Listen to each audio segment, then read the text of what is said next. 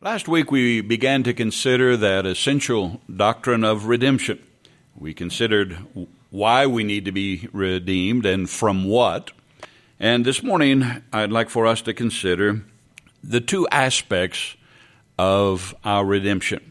And we find this with many of the doctrines that we find in Paul's writing, that there are two aspects.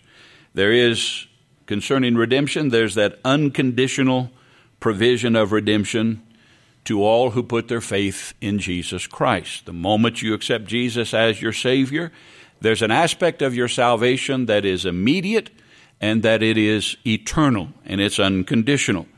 That unconditional provision of redemption frees us eternally from the penalty of sin, the debt of sin, once and for all. It pays every aspect of what we owed to be freed from sin and to be made a child of God. And then there is the practical, the conditional aspect of our redemption. And that aspect has to do with our freedom from the very power and dominion of sin in our daily life and our daily choices. And this aspect of our redemption, of being made free, is dependent on our daily choices. So that's why I call it conditional. There are conditions. Not every child of God immediately benefits from the being freed from the dominion of sin in your daily choices. And we'll look at that in a little more detail. Upon believing that Jesus Christ paid the ransom for your sin to set you free, to redeem you, we immediately are forever freed from sin and its guilt and its penalty.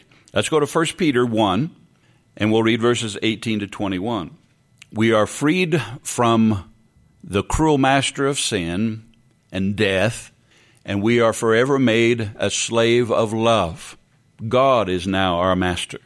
He's also our Father, but we belong to Him because Christ paid for us. And in 1 Peter 1, verses 18 to 21, we see the price that was paid. And so this, upon accepting Jesus as your Savior, you immediately benefit from this aspect of your redemption, immediately and eternally. Knowing that you were not redeemed with corruptible things like silver or gold from the aimless conduct received by tradition from your fathers, but with the precious blood of Christ, as of a lamb without blemish and without spot. He indeed was foreordained before the foundation of the world, but was manifest in these last times for you, who through Him believe in God. That's the only requirement here. Who raised Him from the dead and gave Him glory, so that your faith and hope are in God. Not in you, not in your faithfulness to always do what is right, but in Christ, in God's provision of His Son, in His faithfulness to die for your sins. You were bought with a price, and the price that was required was the shed blood of Jesus Christ, the sinless Lamb of God who died in your place as your representative. So now our hope and our expectation is in God for our eternal redemption. We belong to Him forever. And so many of God's people don't have a grasp of that. Many believe that one day they belong to God and go into heaven, and the next day they're lost, and they no longer belong to God, and so now they're going to hell. That's not what our redemption tells us. The price was paid. It wasn't a down payment. When Jesus died on the cross, it wasn't a down payment to pay for your redemption, but then we have to keep up the payments by trying to live right. No. If that's the case, your redemption is going to be taken from you. They're going to send someone to take that away from you. But He paid the price in full, not only for every sin that I committed to the point that I was saved, but every sin that I would ever commit, even after salvation. The debt of my sin was eternally paid. He paid it all, once for all. So I belong to God forever. Not because of me. My hope's not in me trying to live right. My hope is in God's faithfulness to fulfill his word. My hope is in the faithfulness of Jesus Christ, who laid down his life for me. So now I've been restored to fellowship with my Creator. I belong to him. My sins are eternally forgiven. Hebrews 9:12, just so we have the scriptural foundation for that statement that my redemption is forever. Hebrews 9:12. Not with the blood of goats and calves, as it was in the Old Testament with their sacrifices, but with his own blood, Jesus. He entered the most holy place, how often? Once for all. Once for all time. Having obtained what? Eternal redemption. Now, if these things weren't declared to be true in the Word of God, I could not claim these things. To me, it'd be blasphemy. But because God has said, my redemption is eternal, that means it can never end, because it is wholly based on what Jesus did for me on the cross, not what I do from day to day. Jesus became poor that I might be made rich. He had life, he had righteousness, but he allowed his righteousness to be put to my account so that I could stand accepted before a holy God. That's the price that he paid. John 11, verses 25 and 26. The reality is the believer still dies. We know that death came because of sin. And if we've been redeemed, then why do Christians still die physical death? The answer is found here in John 11. We are still subject to physical death, these bodies. But physical death for the believer is different. It's not an end, but rather it's an entrance, because we are redeemed, because we've been bought with a price. Jesus said in John 11, 25 and 26, he said to her, I am the resurrection and the life. He who believes in me, though he may die, that physical death, he shall live. It's talking about the resurrection. It's talking about eternal life. And whoever lives and believes in me shall never die. Do you believe this? The Christian doesn't die, because upon physical death, our spirit and our soul go immediately to be in the presence of the Lord. And one day our body will be resurrected, a glorified body, and the spirit and the soul will be reunited with that glorified body to live eternally in the presence of God. Death could not hold my Redeemer. Jesus died. He had to die. He shed his lifeblood, and he died a literal physical death. But death couldn't hold my Redeemer because he was God. Job, in Job 19, 25 to 27, if you're jotting down notes, you can jot down Job 19, 25 to 27. Job said, for I know that my Redeemer lives, and he shall stand at last on the earth, and after my skin is destroyed, this I know, that in my flesh I shall see God. What faith Job had way back in the Old Testament when he didn't have the advantage of Paul's revelation that we have. But God revealed this to him. Whom I shall see for myself, and my eyes shall behold, and not another, how my heart yearns within me. Job was in the depths of despair because of physical, emotional trials that he was going through. But in the midst of that despair, he had this hope. My Redeemer lives. He bought me. I will see him because my Redeemer lives. I will live. Philippians 1 and verse 23. The death for the believer is not to be feared. Now, we understand the cruelty of death. We don't like to say goodbye to our loved ones. There is sorrow. There's still sorrow in death, even for the believer. But Paul exhorts us not to sorrow as those who have no hope.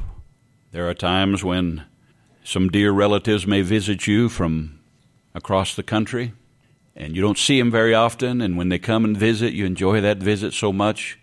And when it's time for them to go, there is a sorrow there, maybe even some weeping, because you know it's going to be a while before you see them. That's real. That's our emotions that God gave us. That's real. But to know that we're going to see our loved ones again, in the midst of our tears, we can have joy, knowing that it's just a temporary goodbye when we say goodbye to those who've put their faith in Jesus Christ. So yes, death, physical death is real. It's painful. It's cruel. It's ugly. But for the believer, there's joy and hope in rejoicing in the midst of those tears. Philippians 1:23. This is why Paul said, I am hard pressed between two, having a desire to depart and be with Christ, which is far better, he said, for the believers. Why? Because it's an immediate entrance into the presence of the Lord. That's something to be looked forward to, not feared, not dreaded. When I visited Sister Iola just a few days before she passed away, and, well, that visit she wasn't coherent, but a week before that I visited her as well, recognized me very coherent and spoke, and she expressed how she was ready to go home. In fact, she didn't know what the Lord was waiting on. And that should be our attitude as Christians toward death. It's not a death wish. I just want to die and go to heaven. I don't want to go to heaven 1 minute before God has for me to do what I need to do here on this earth. If that's till 92, I'd prefer not that, but if that's what it takes for me to finish my race, then I'm good with that because I know He'll supply everything I need until He takes me home. But if He takes me home tomorrow, rejoice, I'm in the presence of the Lord. That should be our attitude toward death. Because I am redeemed, I've been bought with a price. In Ephesians 1, I'll have to go through these quickly, but Ephesians 1, verses 13 and 14. There we have the assurance. We've been sealed with the Holy Spirit, who is the guarantee of our inheritance until the redemption of the purchased possession. That's talking about when Jesus comes back to retrieve us. For those that are alive when Jesus comes, that's instant translation without seeing death. But for the vast majority of Christians, that means they'll be raised from the dead. Jesus bought us. He's coming back for us for the purchased possession. That's me. I have this assurance, this guarantee. It's unconditional for all who've put their faith in Jesus Christ. He purchased me body, soul, and spirit. Everything that I am, I'm His.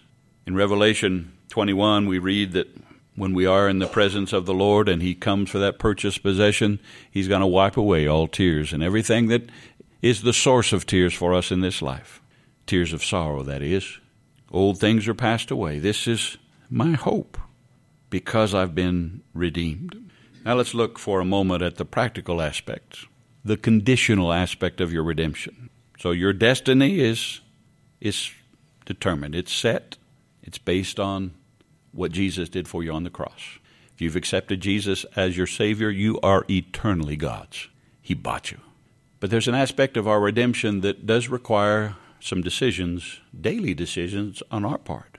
This practical aspect of redemption has to do with our everyday life and our everyday choices, how we talk, how we react, how we deal with every relationship in life. We've been redeemed from the very power. Part of our redemption, this practical aspect, is we do not have to live a life of sin. Look around you. Well, you probably don't have to look around very far. Look at your own life. When we have disobeyed God's instruction, what's the result?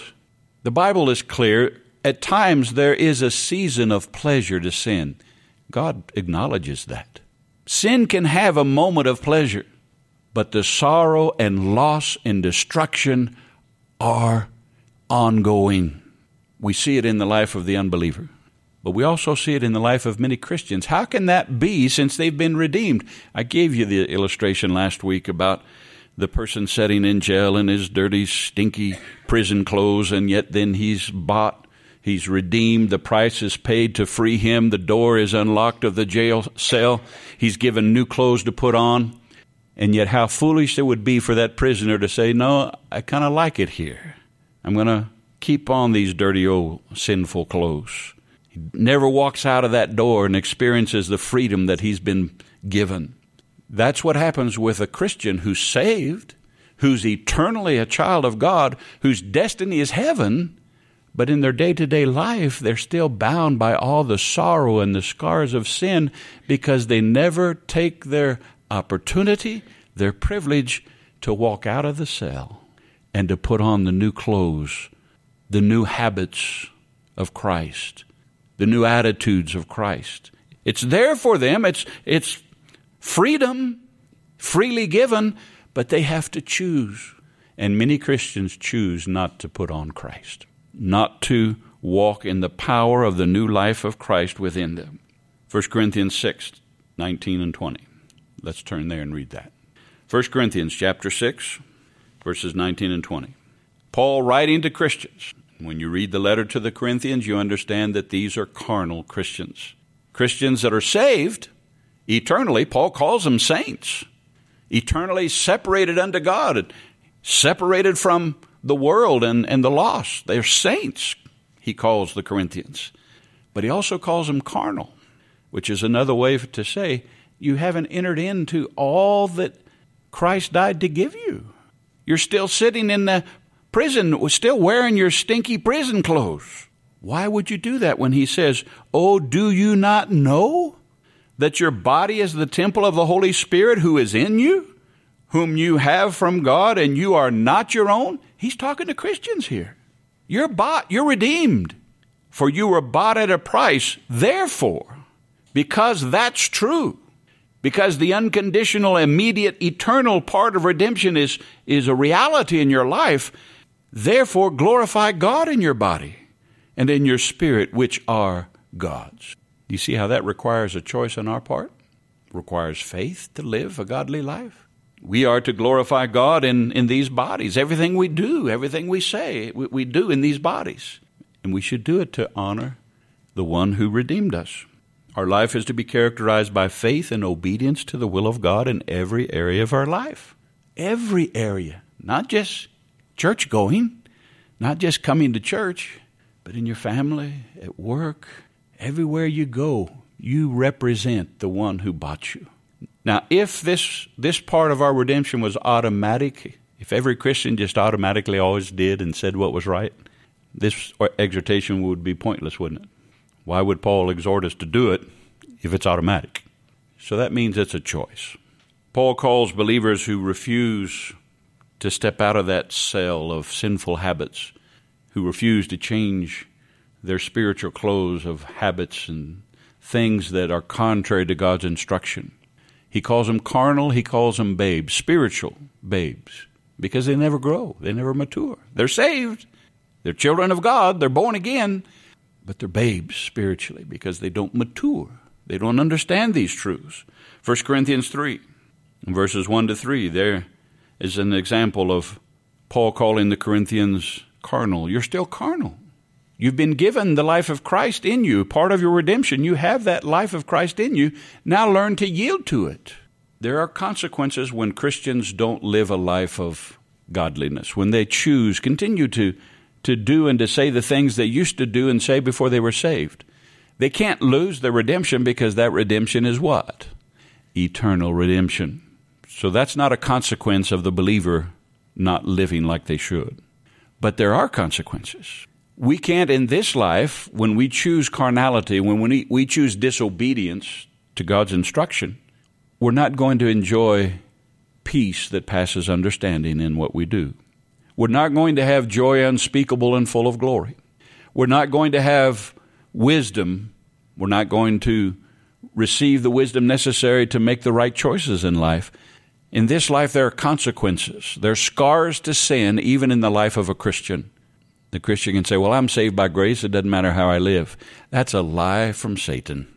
When the Christian sins, there are consequences. Yes, you're still saved. You're still going to heaven. But why in the world would you choose to sit in the jail cell when you've been given freedom to do what's right in God's sight and enjoy all the blessings that He promises to those who honor Him right now in this life? So there are consequences now of sin. But even in eternity, in heaven, we're told there's a loss of reward. Every child of God has an inheritance. But the Bible tells us when we choose godliness, when we take advantage of that redemption that is ours over the power of sin, that there's added inheritance, there's reward. And the greatest reward that there is for living a life of godliness is being close to the one who loved you so much, He gave His life for you. And if that doesn't motivate you to live a godly life, nothing will. I want to honor the one who gave up everything to make me his. We love him because he first loved us. And if that's not your motive, if you need something else, if you need the preacher to threaten you, you're never going to live godly. If you need somebody to watch over you and say, don't do that, do this, don't do that, you're already in trouble. You're still in the jail cell. But if you love Jesus who loved you, you'll want to honor him with a life of godliness. You're bought with a price. Glorify God in your body.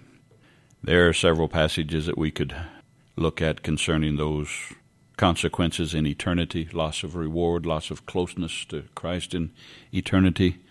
But let's close with Romans 6. I'm going to read a lengthy passage here in closing. Romans 6, Paul deals with this practical aspect of redemption in great detail here in Romans 6 and 7 and 8. How can I live a life of godliness? We know our weaknesses. We know that we're not sinless. We know that we're not perfect. But how can I really avoid the scars and the pain and the loss of making foolish, selfish, sinful choices in rebellion against God's instruction? How can I live that kind of life? It's not a matter of your strength, but it's a matter of you recognizing your weakness, not boasting in it, recognizing it.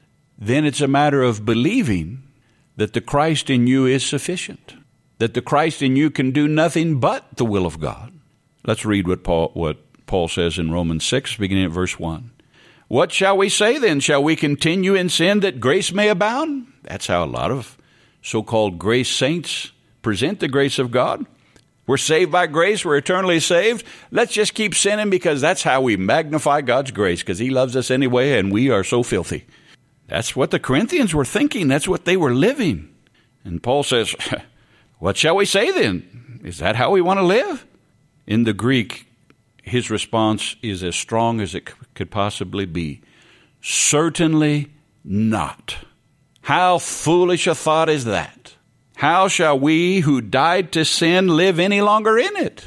We've been redeemed from sin and all of its consequences. Why would we choose to surrender back to that power? Or do you not know that as many of us as were baptized into Christ were baptized into his death?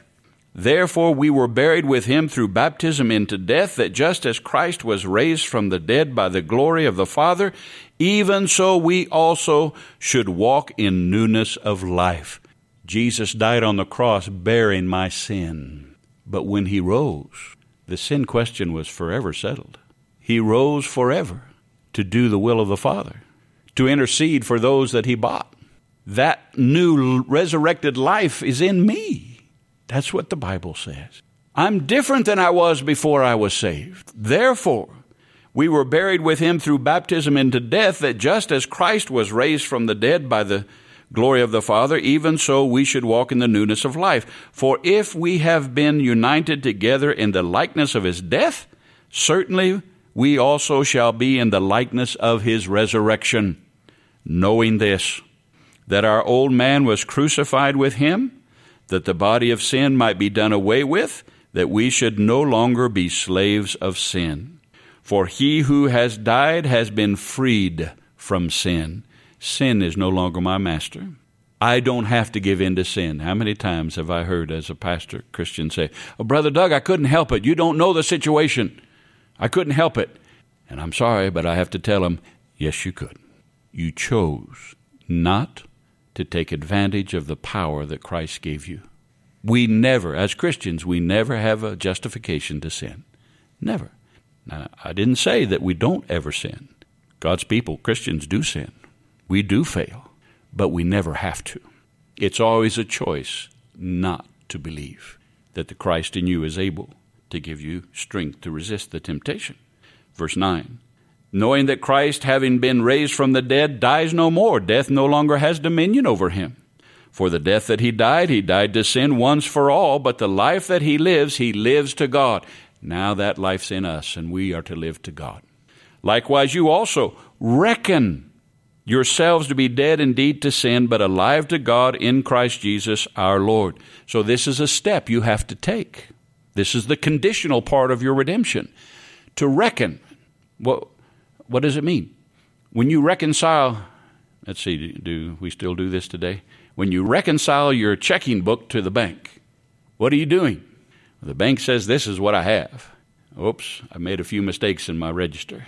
I have to reconcile. I have to say what the bank says because they're the ones that know what I have. So I reconcile, I reckon my checkbook to the bank. To reckon your life, to reckon yourself dead. It's simply to say what God says about you. To quit making excuses for your sin and to say, God knows, and I agree with God that I have the power to resist because of Christ in me. That's what it means to reckon. Therefore, do not let, you have to let sin. We're talking about Christians now. The unbeliever can't do anything but sin. Even their good, noble deeds are sin because they're done in rebellion against God. Do not let sin reign in your mortal bodies that you should obey it in its lust. And do not present your members as instruments of unrighteousness to sin, but yield is the word. Yield yourself to God as being alive from the dead, and your members as instruments of righteousness to God. So you see, it's not a matter of gritting your teeth and, I'm going to do what's right today. No, you'll fail every day. It's a matter of reckoning. God says, I can. I believe him. It's a matter of yielding. That's a surrender. That's not self-effort, is it? Yielding is, I surrender. God, I know I can't live a godly life. Start there. I know I can't be the kind of Christian you want me to be in my own strength, but the Christ in me can. There's a treasure in this earthen vessel. Lord, help me to recognize and yield to his strength. And you will be surprised the change that you'll see in yourself. It'll be a miracle that you never thought could happen. You'll remember back when you used to react and say and do a certain thing in a certain situation, and now that doesn't even appeal to you. Why? Because you're learning to yield to the Christ in you. Verse 14, for sin shall not have dominion over you, for you are not under law but under grace. What then? Shall we sin because we are not under the law but under grace? Certainly not. Do you not know that to whom you present yourselves slaves to obey, you are that one slaves whom you obey, whether of sin leading to death or of obedience leading to righteousness? The Christian can make themselves a slave to sin. They're set free, they're redeemed, but they willingly sit in the jail cell when the jail door has been opened. But God be thanked that though you were slaves of sin, yet you obeyed from the heart that form of doctrine to which you were delivered. And having been set free from sin, you became slaves of righteousness, with all of its benefits. I speak in human terms because of the weakness of your flesh. For just as you presented your members as slaves of uncleanness and of lawlessness, leading to more lawlessness, so now yield your members as slaves of righteousness for holiness. For when you were slaves of sin, you were free in regard to righteousness. You couldn't do what was right. What fruit did you have then in the things of which you are now ashamed? For the end of those things is death. That's all sin can produce. But now, having been set free, having been redeemed from sin, and having become slaves of God, you have your fruit to holiness and the end everlasting life. For the wages of sin is death, but the gift of God is eternal life in Christ Jesus. Endless benefits to being a slave to God and his righteousness, a slave of love, a master who has nothing but your eternal best interest in mind. Just yield to him. Willingly obey him because you love him. Because I've been redeemed. Because you've been redeemed. We are no longer under any obligation to do Satan's bidding, to sin. I can't be compelled. I can never say, and it be true, I couldn't help it because I've been redeemed. I'm free to choose righteousness. I'm free to choose what's right in God's sight and to enjoy all the benefits of that life that start right now, but the best is yet to come because I've been redeemed.